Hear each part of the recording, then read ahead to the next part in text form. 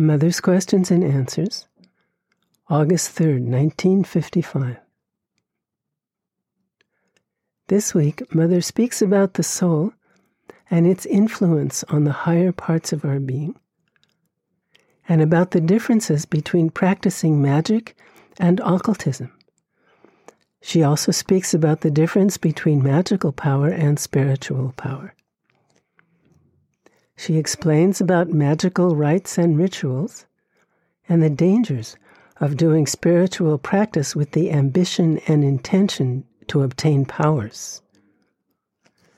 She explains what kind of powers come to someone who has this kind of personal ambition and what the dangers are.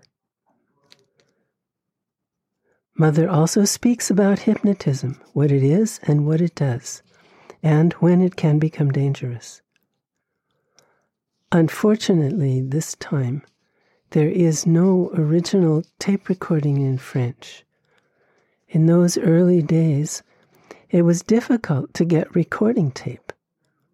So, very often, after a class had been tape recorded, they transcribed what was on the tape, and then they had to erase it so they could use the same tape again to record the next class. So from time to time, we won't have the original tape recording to listen to. So 3rd August, 1955, Mother has been reading from Lights on Yoga. She's still reading the chapter, Surrender and Opening.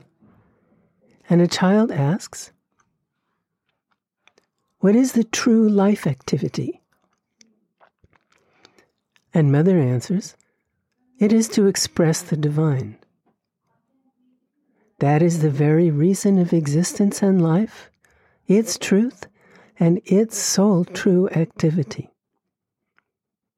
Then a child says, Sweet Mother, here Sri Aurobindo has said, it is impossible. Why? For you have said that nothing is impossible. And Mother answers, nothing is impossible in principle. But if one refuses to do what is necessary, obviously one cannot succeed. In the material world, there are conditions. Otherwise, it would not be what it is. If there were no conditions and processes, everything could be transformed and done miraculously. But evidently, it is not in this way that it was decided, because things don't happen miraculously. In any case, not miracles as the human mind conceives of them, that is, constant arbitrary decisions. It is obvious that in this world there are no arbitrary decisions. Sri Aurobindo says, in order to do such and such a thing, these are the conditions. If you refuse to fulfill these conditions, you won't do that particular thing. You will do something else. That thing, evidently, is not the only thing possible. But if that's the thing one wants to do, one must fulfill the conditions. One can do something else. I believe that if you take the world in its totality, in time and space, it is obvious that you can say nothing is impossible, and that probably everything will be. But that's in the totality and in time and space. That is, through eternities of time and infinities of space, all is possible. But at a given moment, at a given point, there is a certain number of possibles, and all are not there, and certain conditions have to be fulfilled for these possibilities to be realized. The world is constructed like that. We can do nothing about it. I mean, it is useless to say, it ought to be otherwise. It is like that. We must take it as it is, endeavor to make the best possible out of it. And then a child asks, Sweet Mother, Here, Sri Aurobindo has said, quote, "If the inmost soul is awakened, if there is a new birth out of the mere mental, vital, and physical into the psychic consciousness, then this yoga can be done." Why has he said the inmost soul? Is there a superficial soul? And Mother says, it is because this inmost soul, that is, the central psychic being, influences the superficial parts of the consciousness, superficial in comparison with it, the mental parts and the vital parts. The purest mind, the highest vital, the emotive being, the soul influences them to an extent where one has the impression of entering into contact with it through these parts of the being. So people take these parts for the soul, and that is why he says the inmost soul. That is the central soul, the real soul. For very often, when one touches certain parts of the mind which are under the psychic influence and full of light and the joy of that light, or when one touches certain very pure and very high parts of the emotive being, which has the most generous, most unselfish emotions, one also has the impression of being in contact with one's soul. But this is not the true soul. It is not the soul in its very essence. These are parts of the being under its influence and manifesting something of it.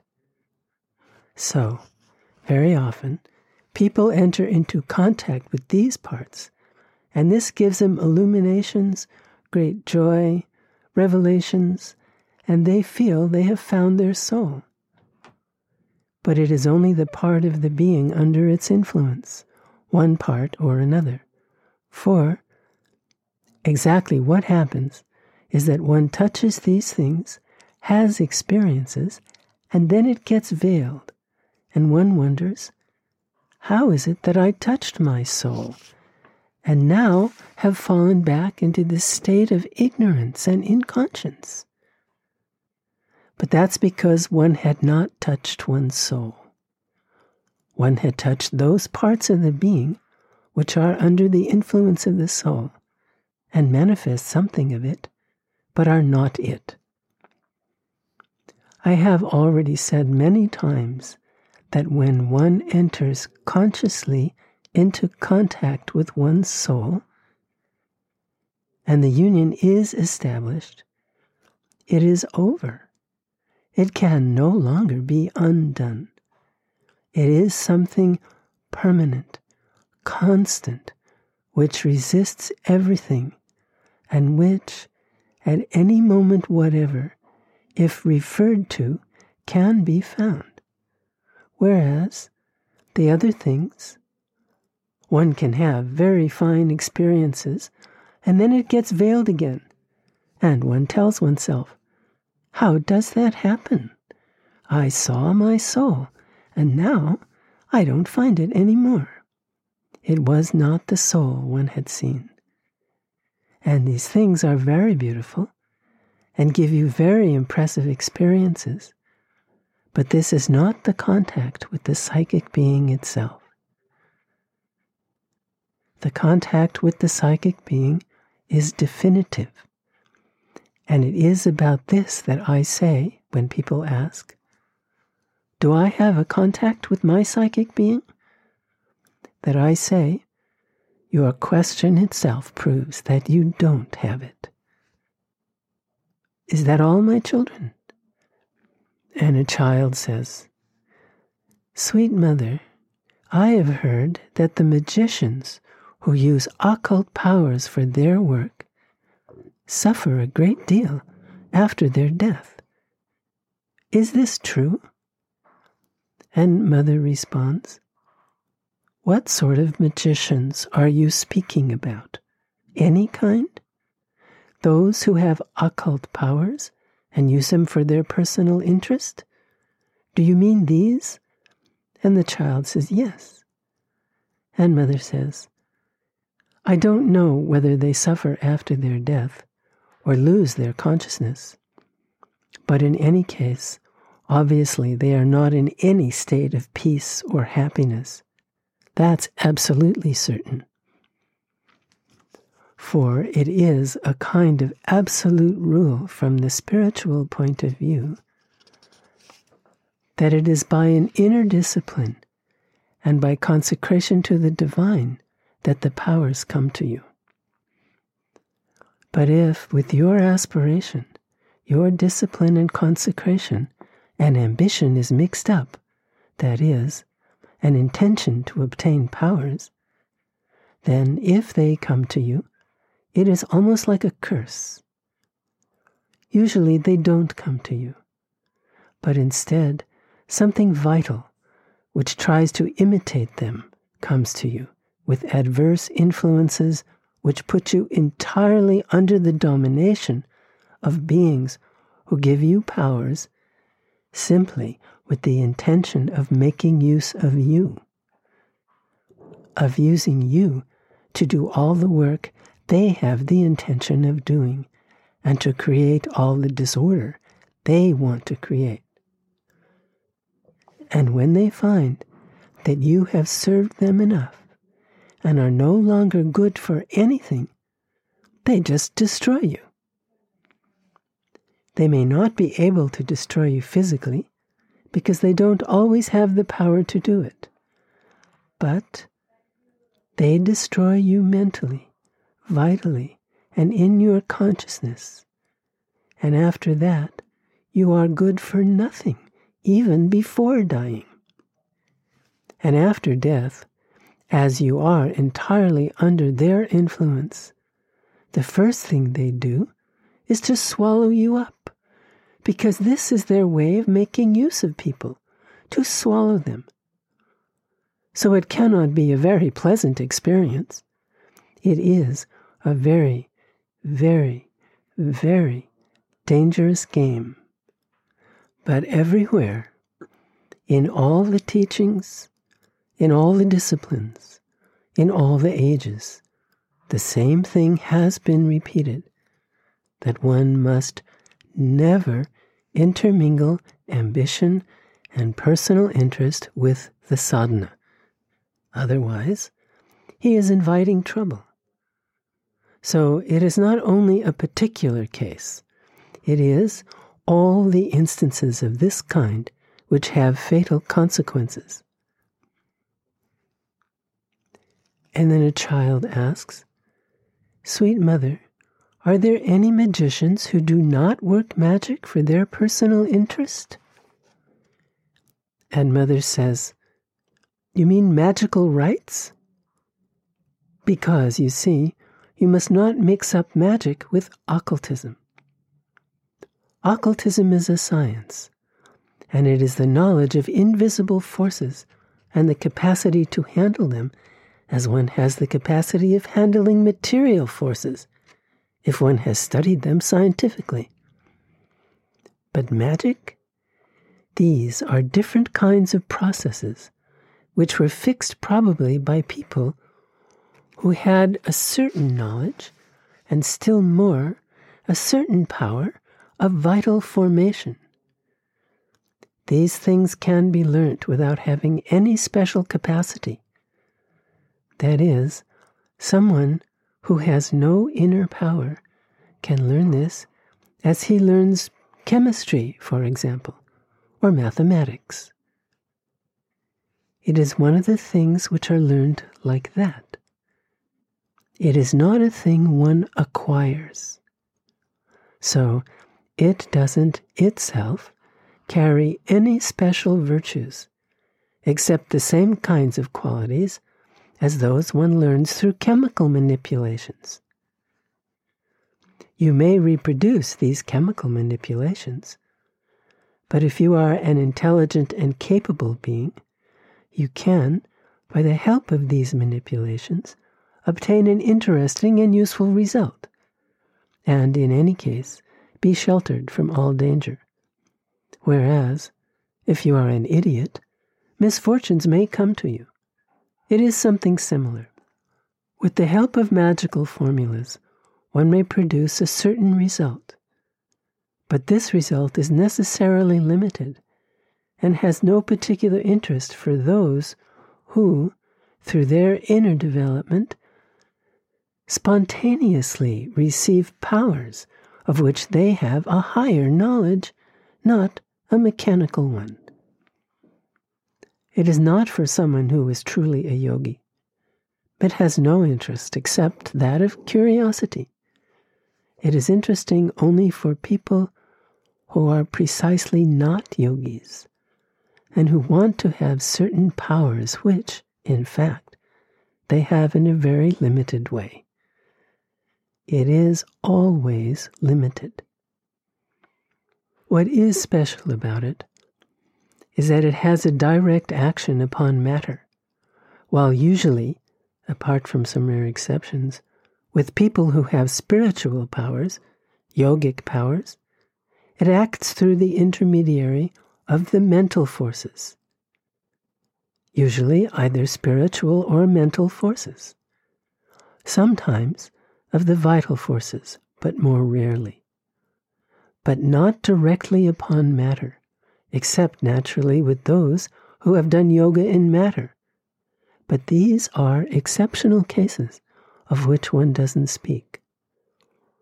These magical formulas put into motion certain small entities, which are usually the result of the decomposition of human beings, and yet have a sufficient contact with the material world to be able to act there.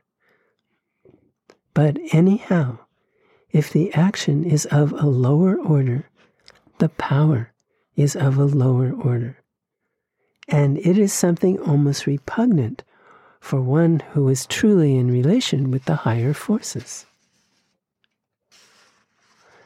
To act in order to accomplish a work with the spontaneous powers of spiritual realization, that is well understood.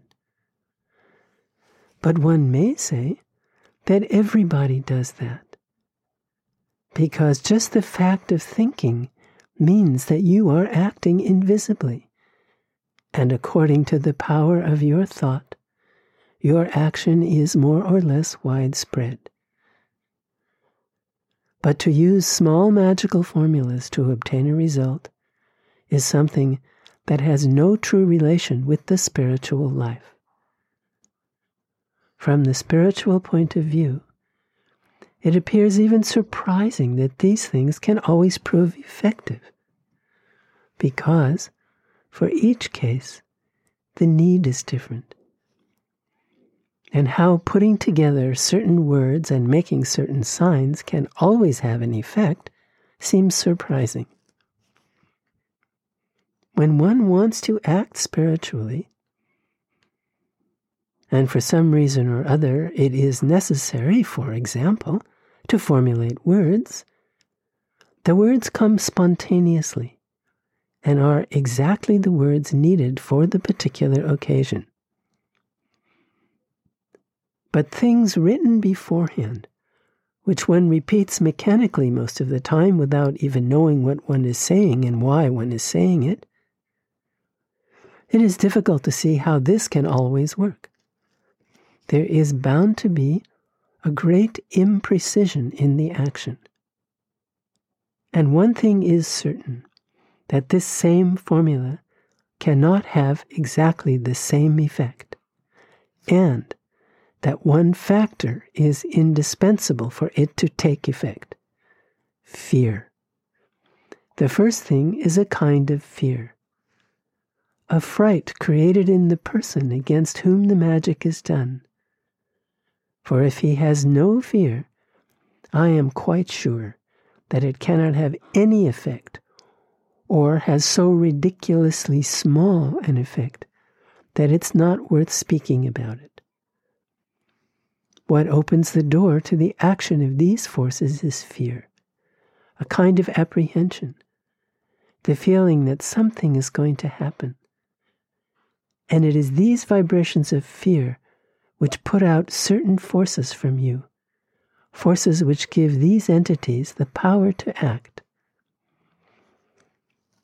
And then a child says, "Sweet mother, there are people who do hypnotism. Then, when they always practice it on the same person, does that person fall ill after a while?" And mother answers, "Not necessarily ill. It all depends on the kind of hypnotism and the kind of hypnotizer. Not necessarily ill. One thing is certain, that this person loses his personal will, and that the hypnotizer's will takes the place of the personal will.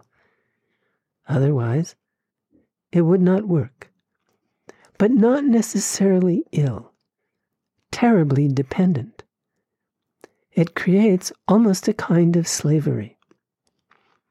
Then there's a long silence, and mother continues. "It is very difficult to say, because it depends entirely on the hypnotizer and the hypnotized and how it is done. In its ordinary outer form, it can be something that can cause much disturbance. But there can be a spontaneous hypnotism, which may be the expression of the will of a divine force. But then, that does not work in the ordinary way. I think there are as many cases as people. It's like every other thing. If you put scientific knowledge in the hands of ignorant and stupid people, it can produce catastrophes. And if to this is added the fact that they are people with ill will, or those who have personal motives, then the results are as bad as can be. It's the same with hypnotism. It depends exclusively upon the one practicing it and how he practices it. It is not something genuine. Like all so-called human knowledge, it is not true, but the deformation of something. It could be said that if the divine will works in you, you can call that hypnotism if you like, and yet, you see, it is the supreme good that wills in you. But what is usually called hypnotism is a completely blind and ignorant action. The use of the power of a force which one doesn't even know very well. So naturally, it has unfortunate results. And then, as I say, if it falls into the hands of someone who is unscrupulous or has bad intentions, it becomes altogether disastrous.